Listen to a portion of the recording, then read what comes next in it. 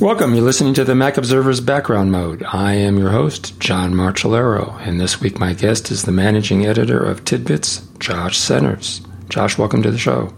Hi, John. Thanks for having me back. Yeah, this is your fifth appearance. I always love having you on the show. It's always so much fun to talk to you about Apple stuff. You are the managing editor of Tidbits, that's at tidbits.com, as well as the author of Take Control of Apple TV, the co-author of Take Control of Preview, and you've just published your latest new book, Take Control of iOS 13 and iPad OS 13. Cool. Yes, sir.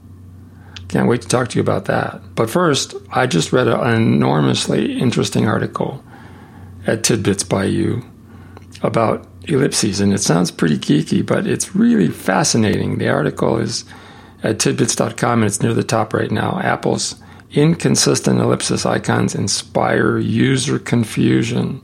And it's a rather long and detailed article, but it's just rich and it's full of good stuff.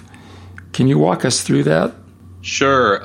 So I was documenting the Apple Card, and I noticed I kept typing the same thing over and over and over again. I kept saying, okay, tap the ellipsis button, because in Wallet, and this isn't just the Apple Card, this is for any card that you manage, there's an ellipsis button that you have to tap to see the card's settings.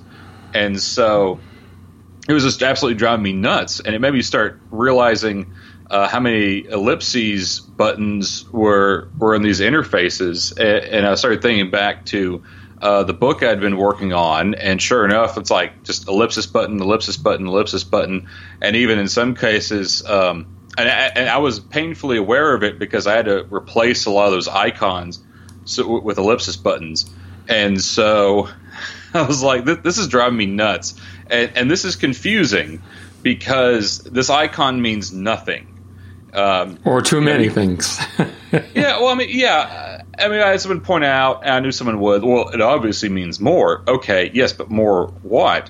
And, it took me a bit to sell Adam Engst, my publisher, Tidbits, on the idea, but once he started seeing it too, you can't unsee it. And not just that it does so many different things, but it appears in so many different contexts and doesn't provide a consistent action. For instance, in some contexts, it brings up a share sheet. In some contexts, it'll bring up a totally different screen. Sometimes it'll bring up a I forget the term. Those little panels that pops up at the bottom of the screen. And then Adam stumbled across what I thought was the most ridiculous example of all. If you go into iTunes and you browse your music collection by artist, if you hover your mouse button over the track name, you actually get 3 ellipsis buttons in a row. There's one for the artist, there's one for the album, and then there's one for the song name. Now, in fairness, at least it does a pretty consistent thing. It basically just replicates the contextual menu, the right click or control click menu. But and part of the reason that the main reason the article was so long, I actually had a commenter say, like, well, this is interesting, but it's not that interesting. I was like, well, look, yes, it is. To make the argument, I had to provide all these examples, and that's right. At Tidbits, I don't know, maybe other places do this, but at Tidbits, we can't just dump a bunch of screenshots without any context, any discussion of what you're looking at. And so that's why the article turned out to be so infernally long and took me almost a month to write. A month?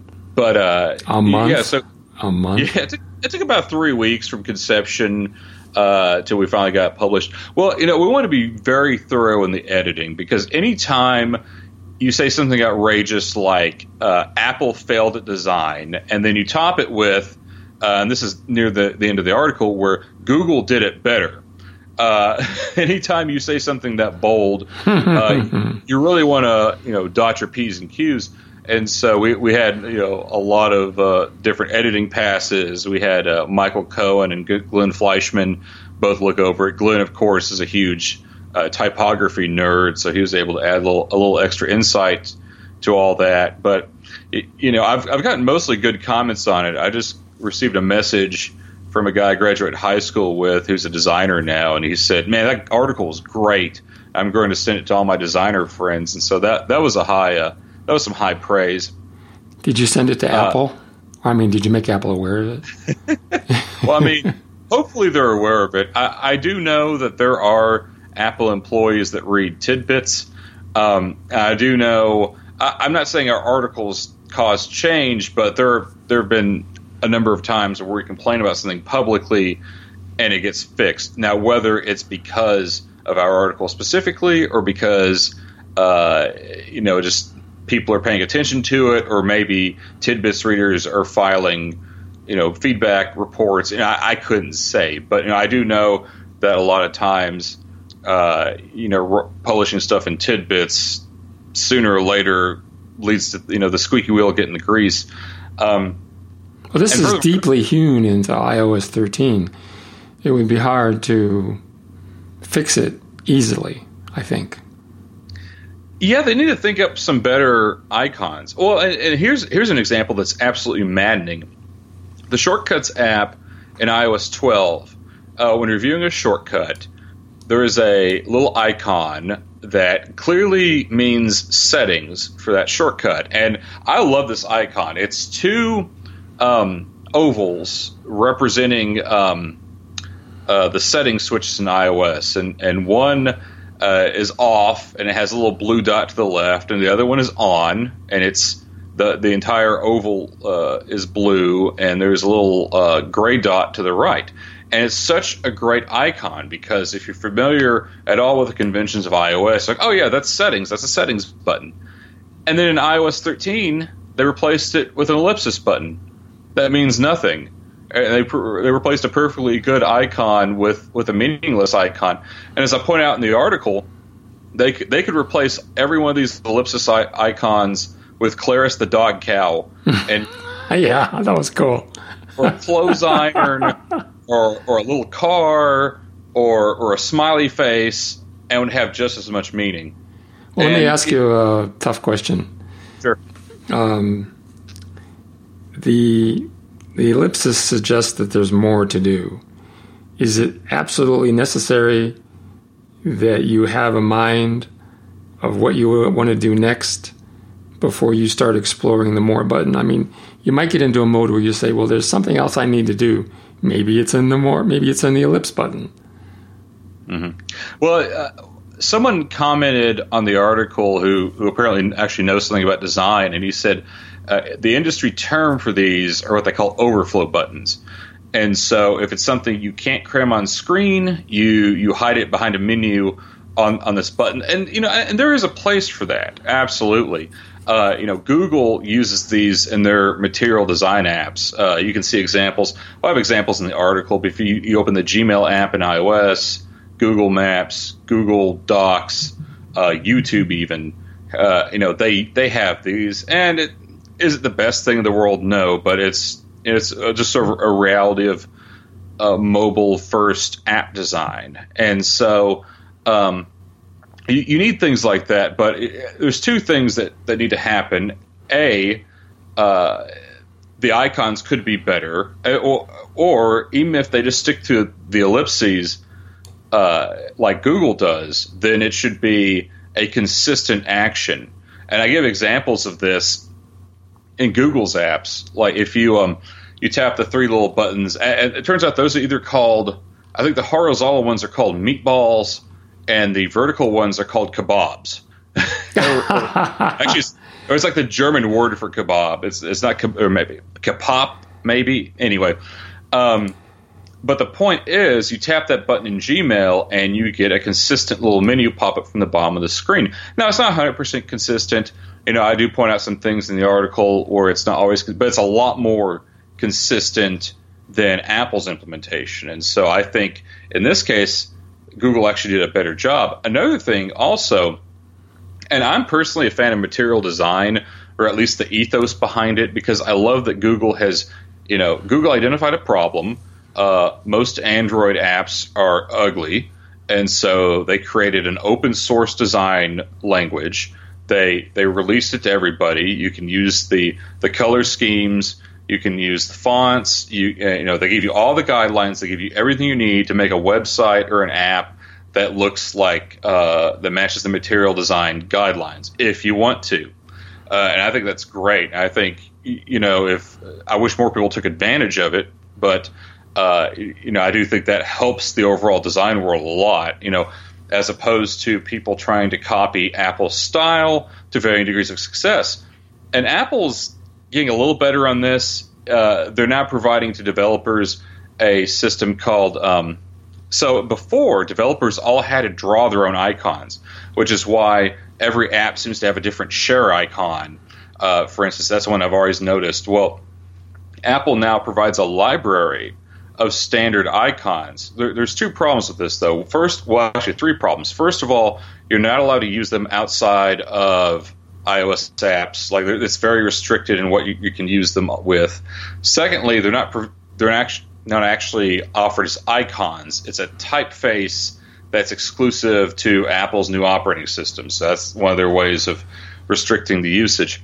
And thirdly, and I elaborate on this in the article, the icon names are meaningless. Like, I'm looking here. There's ellipsis, ellipsis.circle, ellipsis.circle.fill, ellipsis.bubble.fill. It tells you nothing about what it's supposed to be. So developers don't have a clue. Then if you look at, say, what Google provides in material design, you have the meatballs is called more horizontal. The kebabs are called more more vertical. So, and then it's especially it's a lot more obvious if you look at the settings icons, because you have like power settings. It's not just like gear. It's not just telling you what it is. It's telling you what it should be. And what's aggravating about that is that Apple has very specific guidelines for the icons it wants to refer only to its own features. And they will tell you very clearly, this pencil icon means markup. Do not use it for anything else. So it's not as if Apple can't do this or doesn't have the resources for it. They just, for whatever reason, choose not to. One of the interesting things I found in the article was the use of the ellipsis in the message app for the other person's typing on the other end. That maybe isn't such a bad thing in itself, because it suggests an unfinished thought, according to Wikipedia, in which you quote. But on the other hand, multiple use of the same icon is the road to perdition. Well, the use in iMessage, I think, is perfectly fine. And it's not necessarily a terrible thing to use it for overflow, but it needs a little more consistency. I do think Apple could come up with a much better solution.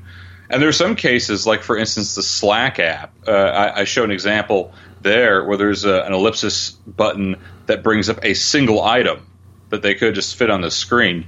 And I realize I'm being kind of pedantic here, and it probably didn't deserve 2,500 words. But here's the bottom line. Well, I'm glad you think so. The bottom line, though, is that this stuff doesn't just make it unusable, right? It's not like you're booting into some obscure window manager in Linux or something, but it adds confusion and thus friction to the user interface. And again, it doesn't make things unusable, but it just makes things a little confusing. You feel disoriented dealing with and because I feel disoriented and a little confused, and I spend every summer documenting every virtual square inch of the new iOS, and I've been doing that since iOS 8, and I just did a book on iOS 13. So you do the math there, and even I'm a little confused. So this is just you it's bring a small up that thing. Element of trust too. When things happen in different ways with the same icon, you sort of feel a little detached from the operating system, like you don't really understand what's happening, and you're annoyed that there's inconsistent behavior and there's this lack of trust in the consistency of the system and lacking self-confidence that you understand what you're doing, right? Yeah, that's a great way to put it. One icon people love to hammer on, and for good reason, is that a lot of applications still use a floppy disk icon to save files. Yeah, and I'll tell you what's hilarious is that apparently in Japan, younger kids in Japan think that's a vending machine, because the vending machines in Japan are a lot wider than in the United States. And so that floppy icon, they've never seen a floppy in their life. Floppies haven't been common for at least 15 years, probably a lot longer. They think it's a vending machine. Like, why am I clicking a vending machine to save? Which is hilarious to me. But at the very least, though, when you see that vending machine or floppy disk, you know that clicking it will save. And I'm not saying they shouldn't get rid of that icon, but I do think that I will take a puzzling icon that behaves consistently, maybe over an offensive icon that does random things. You mentioned there's one already in existence. There's an ISO standard for the little eye with a circle around it that at least could be used in appropriate cases to distinguish between what's happening there and what's happening with an ellipsis, maybe. You know what they should use is an asterisk, which, of course, in Unix terms is a wild card. And so at least and you know what, that actually could work. Roku does that because Roku has the little asterisks button on the remotes, and that always brings up it's usually like a little menu, but it's like a somewhat kind of random button. So I mean that might actually be a little better. I mean, it's still lazy design, but maybe a little more clear. All right, well, we got to move on. I've been chatting with Josh Senders about his article at Tidbits called Less is More. Apple's inconsistent ellipsis icons inspire user confusion. Up next, in the second half of the show, I want to talk to Josh about iPad OS and some home automation issues. But first, we have to take a commercial break. Folks, we'll be back in 60 seconds. Stay with us. Hello there, all you fabulous background mode listeners. I'm Kelly Guimont with the Mac Observer, and I just want to say a few words about how you can support all the things we do. If you're thinking about buying something from Apple, Amazon, or Mac Mall, just go to the Mac Observer's homepage where we have a section called Support TMO.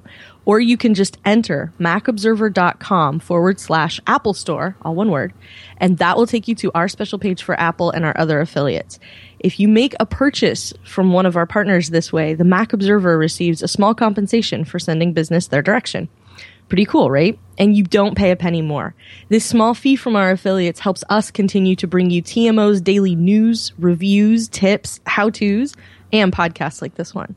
So the next time you're thinking about an online purchase, come to TMO's homepage and support the Mac Observer. Thanks. Back to you, John.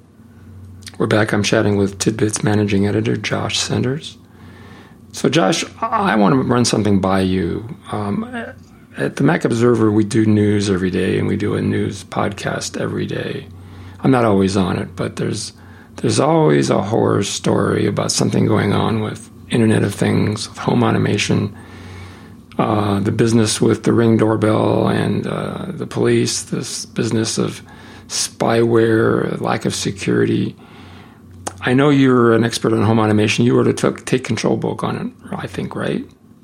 Yeah, I wrote Take Control of Apple Home Automation, which, just to be clear, is very strictly focused on HomeKit, and for several very good reasons.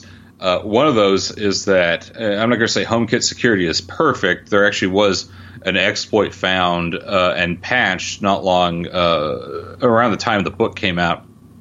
So that's one thing I like about HomeKit. But yeah, home automation definitely has a lot of pitfalls, and Internet of Things more broadly does.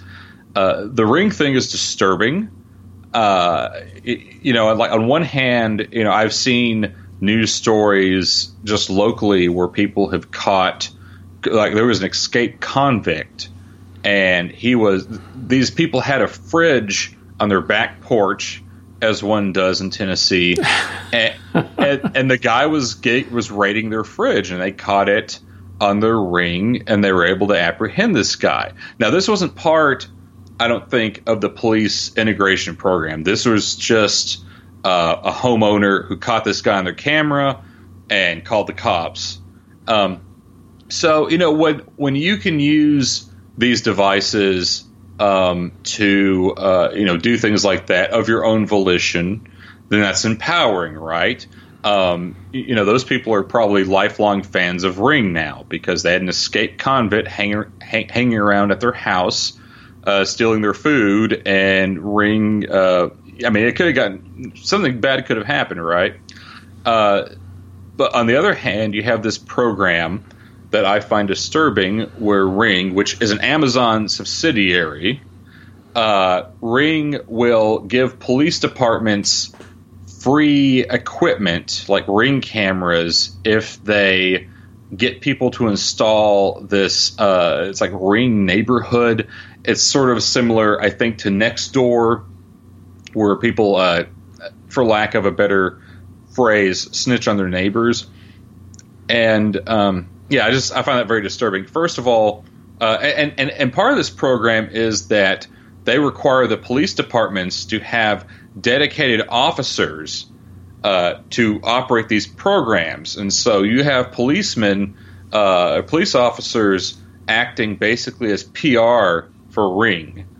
And I'm sure this isn't the first program of its kind ever, but I do find it disturbing because you could very easily read it as Amazon building a surveillance network.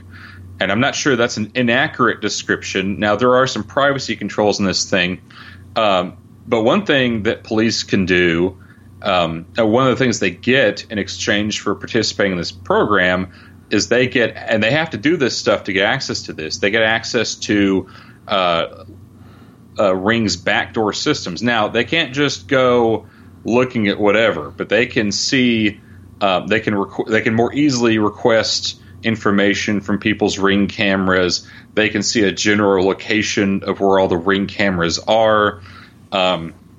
Tools that, of course, are extremely useful to law enforcement. Safe, they're trying to find an escaped convict, but have some potentially very bad privacy implications.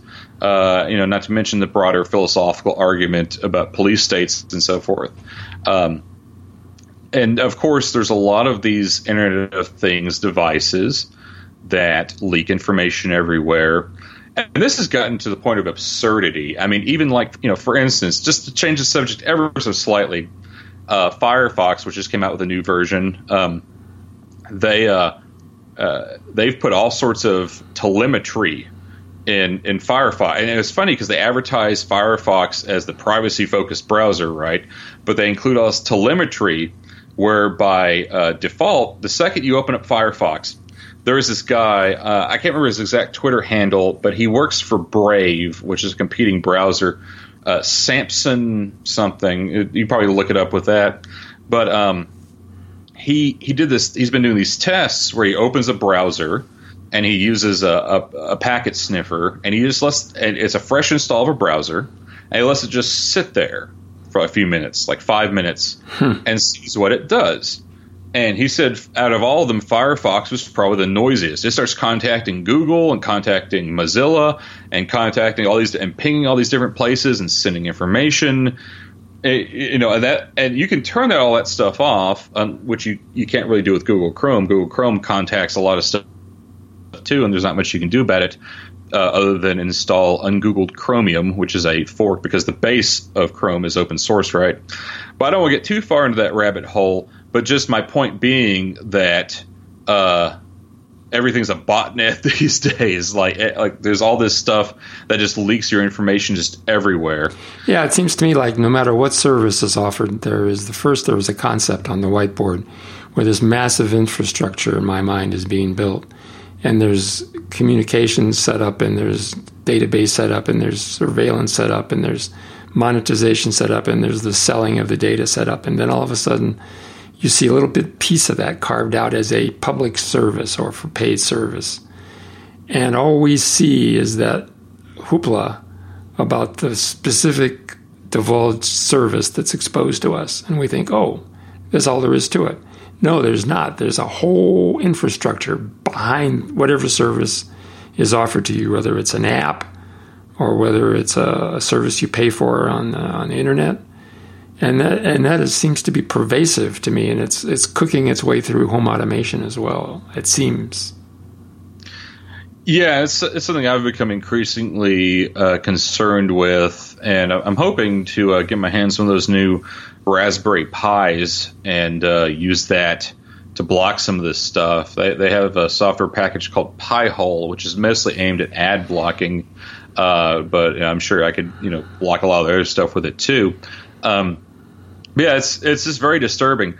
You want to talk about maybe home automation isn't taking off that much. And that's definitely one reason. There's not a lot of trust in the entire space. I think Apple has tried to foster trust with its HomeKit program, but I don't think they've done a great job of messaging. And I'm not sure even if they did a great job, I'm not sure if people would trust them because Apple, they had their foible with Siri recently. And so I think it's perfectly fair to question just how serious Apple is about, their privacy stance. Just like with Mozilla and Firefox, they say, Firefox is the privacy-focused browser, but by default it sends your personal information all over the place. You haven't gotten yet to the point where there's the public consciousness that says, if it isn't using Apple's HomeKit, then I can't trust it. It's like it doesn't have the Good Housekeeping seal of approval, or it doesn't have the Underwriters Lab label. There isn't that mentality in the culture. People go out and see something cool like home security cameras, and they just go grab it off Amazon and set it up without a mind towards anything else except what on the surface it does. And there isn't that notion that, I need to be in the Apple infrastructure like there is with the phone. A lot of people wouldn't think about using something other than an iPhone because of its focus on security and privacy and the secure enclave within it and the way it protects you. But in the home automation, Apple hasn't made the case that if your home automation system isn't using our technology and our infrastructure, you are on your own and you are at risk. Mm-hmm. That meme isn't out there yet, and I don't know if it ever will be. Well, and one thing that works against HomeKit is that all the HomeKit accessories are a lot more expensive than alternatives on the market. Here's an interesting thing. The home automation book didn't sell great. It's fine. It was sponsored by Elgato, so I did great on it, but it wasn't a big seller. Now, here's the interesting thing, though. Whenever Take Control has a sale, and you can get this book for like $5 or so, it flies off the shelves. People have an interest in it, but they don't want to spend a lot on it. They don't quite know what to think. Like I'll put $5 on it. I won't put 15 on it. Maybe they feel like they need to learn something about home automation, but not necessarily get their feet wet. Yeah, they don't want to make it a big investment, and so that's a problem. But now here's the funny thing. So whenever I post an article about the Wyze Cam, which this company Wyze, they sell rebranded Chinese cameras for $20. $20 for the basic model, $30 for a nice pan version that will pan around an entire big room. And they sell light bulbs now and all kinds of other stuff. I like their stuff, and I've generally given them good reviews. But I do question the privacy angle. Now, I've heard a lot of people who are well respected in security circles say it really checks out, totally awesome, and you got all this free cloud storage and all this. I guess it's great. I will tell you, I can't keep any of them plugged up in my house. Whenever I set them up, my wife will just turn around and unplug it. And that tells you something too, right? But the great cameras while I'm on vacation. But yeah, people buy, and I'm increasingly less trusting of this stuff. I keep my Alexas muted by default. I may just get rid of them entirely. But now all that being said, I really couldn't imagine my life. I can imagine my life without home automation. I wouldn't just die without it. But it makes things just so much easier if you take the time and set it up. I'll give you an example. The one scene the one automation I use the most is my goodnight scene, and what it does. So we have a 2-story house. The bedrooms are upstairs. So when we come upstairs at night, I tell my watch, good night, and it just turns all the downstairs lights off, and it turns on. The first floor of our house is somewhat underground, so we have to run a dehumidifier, and so it turns the dehumidifier on to run overnight, and it does all that with one command, either to my watch or to my phone.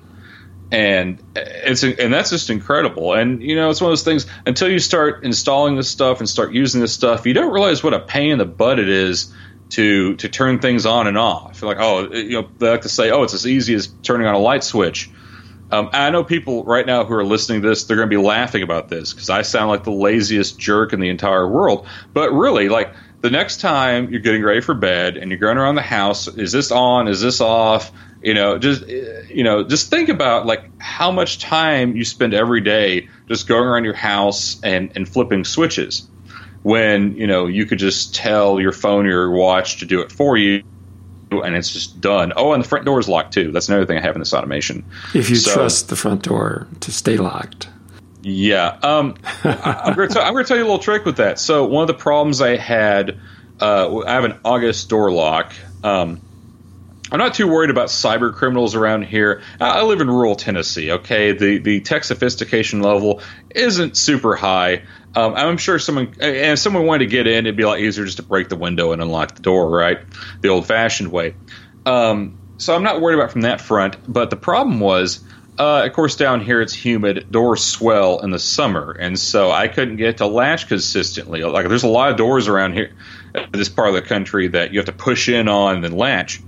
Well, I dealt with this for way longer than I should have, and one day it dawned on me. I always keep a Leatherman multi-tool on me. It has a file in it, so I just pulled that out, filed down the what they call the strike plate in there, right, that covers the little hole, and I spent probably 20 minutes just filing that thing, and got it down far enough where the bolt no longer caught on it, and now it works perfectly. So that's a little tip. A little low-tech, high-tech tip for you there. Yeah, but what if someday the door jamb shifts a little bit and you say goodnight to your watch and the lock tries to lock and doesn't lock? Oh, you get an error message if that happens. Okay. And typically I check it first anyway, just out of habit. But it's a nice little bit of insurance to have. Yeah. Well, we got time. We're running out of time, and so we have time for just one more subject before we close. And I wanted to ask you about iPad OS. You've included that in your latest book. Mm-hmm. I haven't had a lot of time to dwell on iPad OS lately. Can you give us a sort of a thumbnail overview of what's cool and what we can look forward to in iPad OS 13? So I think probably the two biggest things that are specific to iPad OS are what Apple's calling desktop class Safari. I wouldn't quite call it desktop class, but what that means is that you can load complex web apps from Safari and iPad. Like, for instance, Google Docs, which used to be desktop only. The web app now works on the iPad, at least for now, until Google probably breaks it.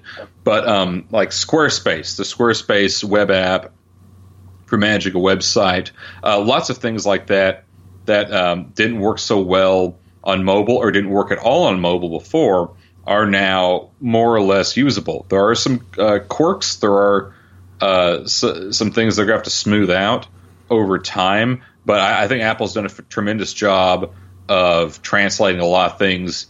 Like, for instance, like the on-hover element in CSS. They actually figured out how to make that work on a touch screen, which is impressive in and of itself. The other big thing for the iPad is the windowing system has been it hasn't been overhauled, but it's been tweaked. So now there's some improvements to split screen. The defaults make a lot more sense. Like when you split a window now, it's evenly split 50-50. It's not like 70-30 or whatever it is in iOS 12.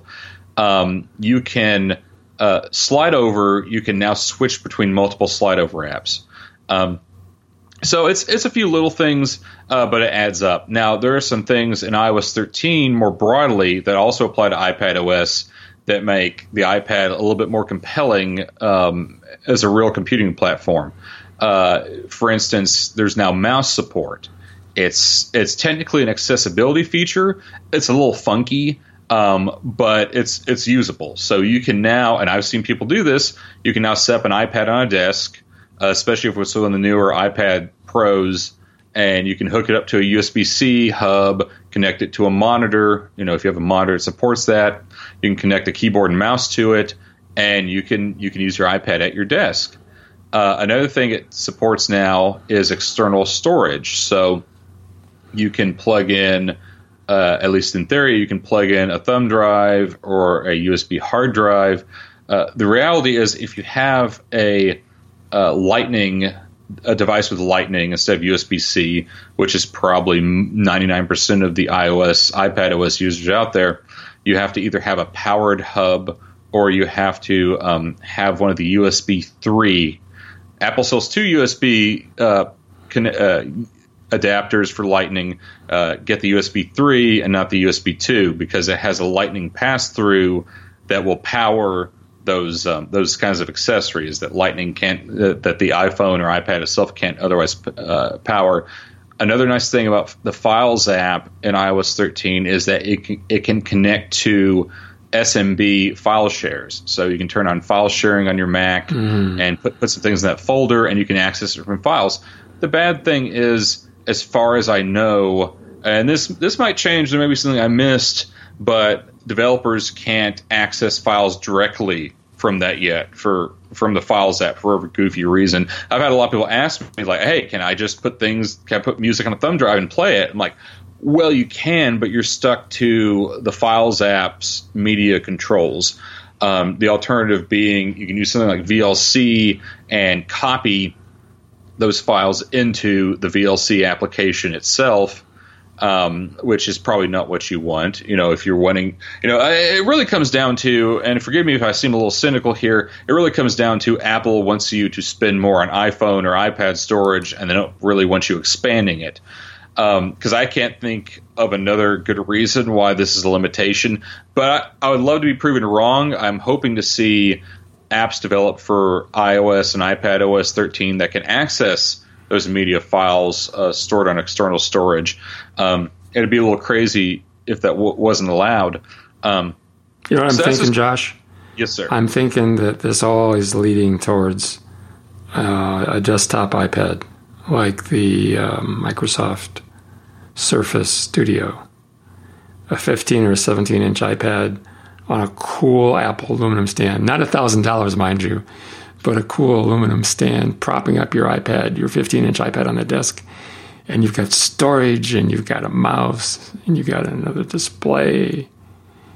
Here's something I heard after last year's WWDC from people who were there, and I don't know how true it is, but it kind of rings true to me. The thing I've heard is that Apple's, where they want to take things next, is a device that's not quite a Mac and not quite an iPad. Mm-hmm. Like, imagine, yeah, you've heard this too, right? No, but I know where you're going. Right, and so it would have like the back end and the general capabilities of a Mac and the front end of an iPad. And based on, it was interesting because after I was told this, I noticed that Intel and a lot of other companies were showing off dual screen tablets. Like suddenly they started flooding, like, look, we can make a dual screen tablet. I'm like, that's interesting. So my thought is that this thing will probably be some sort of dual screen tablet running maybe a new OS. I mean, it could just be iPad OS. That could be part of why Apple spun it off. Oh, please, not another OS. We have enough already. Yeah, I mean, for real. I'm sure the developers at Apple probably feel way more than the same way. So then that's just kind of my general thought about where Apple will take this, some sort of dual screen tablet. Maybe it'll be something like a folding display. Not that the technology is anywhere close to there, but just imagine an iPad. And people have conceptualized this before, like an iPad you can fold in two and use the bottom as a keyboard or something. That's probably where it's eventually heading. Okay. Well, we are out of time now. This has been fascinating. Thanks for sharing with me and philosophizing and speculating and all that good stuff. It's always a joy to have you on the show. Thanks for being on Background Mode.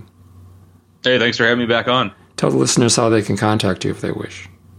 You can find my articles on tidbits.com. You can buy my books, including iOS 13 and iPad OS 13, at techcontrolbooks.com. And if you're really brave, you can follow me at Twitter at jcenters, JCENTERS. Cool. Well, folks, you've been listening to the Mac Observer's Background Mode with John Marchellaro and Josh Centers. We will be back next week.